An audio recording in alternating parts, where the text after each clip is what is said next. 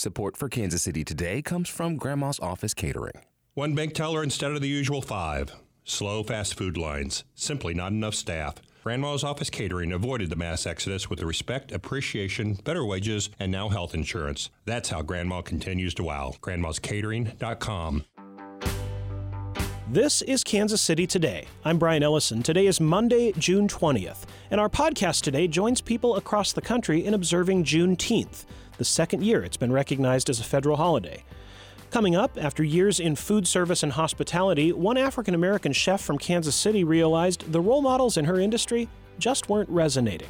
If I'm going to get to where I want to be in my career, then I'm going to have to chart my own path. Hear how Chef Shanita McAfee Bryant is creating a new community around food in the 18th and Vine District. But first, 75 years ago this week, a Kansas City jazz singer known for pioneering a specific type of blues recorded her first big hit. There's a lot more, though, to the story than just lyrical wordplay. From the KCUR Studios podcast, A People's History of Kansas City, Mackenzie Martin has the story of Julia Lee. Growing up, Julian Duncan knew his grandmother, Julia Lee, had been a famous jazz and blues singer in Kansas City, Missouri. But he didn't know the specifics. She passed away right before he was born, and he had never heard any of her music. Then, when he was 40, he came across a collection of her albums in family storage and finally listened. Grab it in the night, grab it in the day, grab it right now, it'll get away, you better snatch and grab it. This was his first reaction. Excellent singer. But it was quickly followed by this one. Her music was a little dirty, and that kind of surprised me. Grab it in the east, grab it in the west, grab it in the place where you hold it best, you better snatch and grab it. Snatch and Grab It, recorded by Julia Lee and her boyfriends, was deemed too risque to be played on the radio in 1947. But it still rocketed to number 1 on the U.S. Billboard R&B chart, where it sat for 12 weeks. Our song, Snatch and Grab It, sold over 500,000 copies without any airplay because people fed quarters in the jukebox and played it. That's Kansas City jazz historian Chuck Haddix. He says starting in the 1920s, when many jazz clubs served exclusively white audiences, Julia Lee, who is black, was one of a number of women known for recording this style of blues, a list that includes iconic singer Bessie Smith. Come and see me, baby. Please don't come too soon. Come and see me, baby, but please don't come too soon.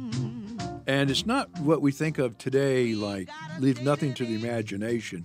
It was double entendre. Lee also sang soulful ballads and was a very versatile pianist.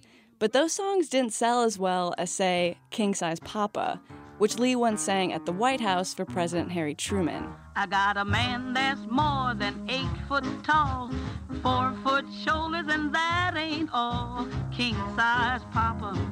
She was one of a number of women who were asserting themselves musically and socially when that was not socially acceptable. While many of the jazz musicians Julia Lee came up with were touring and moving to the coasts, she remained a mainstay in local Kansas City jazz clubs, partly because she hated traveling, but also because she liked it here. She was Kansas City's most popular entertainer through the 1920s up until her passing in 1958. And she sang so well, with such heart. This is the voice of Dave Dexter Jr., who produced Lee's records for the Capitol label in Los Angeles after growing up hearing her perform in Kansas City clubs. He told Chuck Haddix in 1989 that he was convinced if he had been able to get Lee on record sooner, she would have been one of the most popular singers in America, which is saying something since he worked with both Nat King Cole and Frank Sinatra. But it was quite an honor to be called on a Julia Lee record date because they were such fun. Listen, babe, what you done to me, you're the only one that I wanna see. You got to give me what you got. You got to give me what you got. Got to give me what you got. Oh yes, oh yes. Today, over 2 decades after first discovering his grandmother's music, the initial shock has worn off for Julian Duncan. He keeps Julia Lee's albums propped up on her piano at his house in Detroit. And when people come over, he tells them about her. I like, that's my grandma. That's who I was named after, right there. In a place like Kansas City, it's no wonder Julia Lee's legacy has been overshadowed. I mean, she sang about how iconic the jazz was here. But she was a trailblazer for black female musicians and made a name for herself on her own terms. 'Cause I've been to Kansas City, that's the blues I gotta lose. That's where I had a man. Hear more about Julia Lee on the new episode of the podcast A People's History of Kansas City. Just go to kcur.org/People's History or subscribe wherever you listen to podcasts.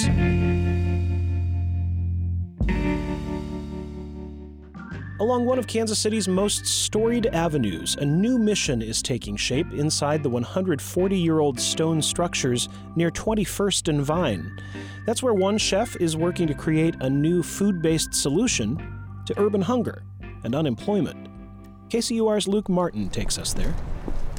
Chef Shanita McAfee Bryant has a direct connection to the legacy at Kansas City's 18th and Vine district.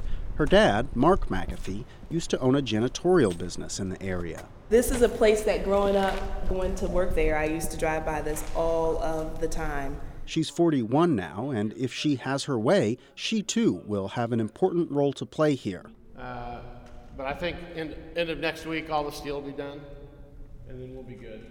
All that's left of the main floor right now is a grid of old metal beams and the posts holding them up, about 15 feet in the air.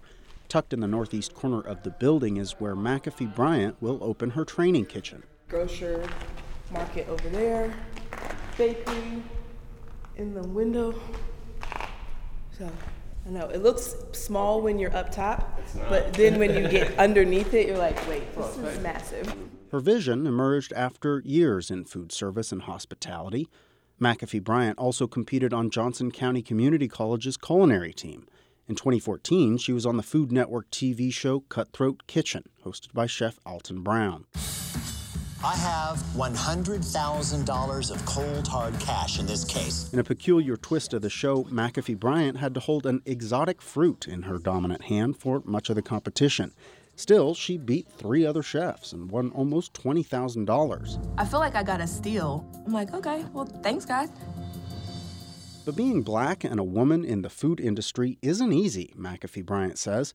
She's dealt with racism and sexism and toxic work environments. At a certain point, she looked around for role models and realized, okay, if I'm going to get to where I want to be in my career, then I'm going to have to chart my own path. Then, in 2018, her dad died, and McAfee Bryant found herself questioning her career. On some work trips to Seattle, she learned about a type of nonprofit kitchen that was changing lives.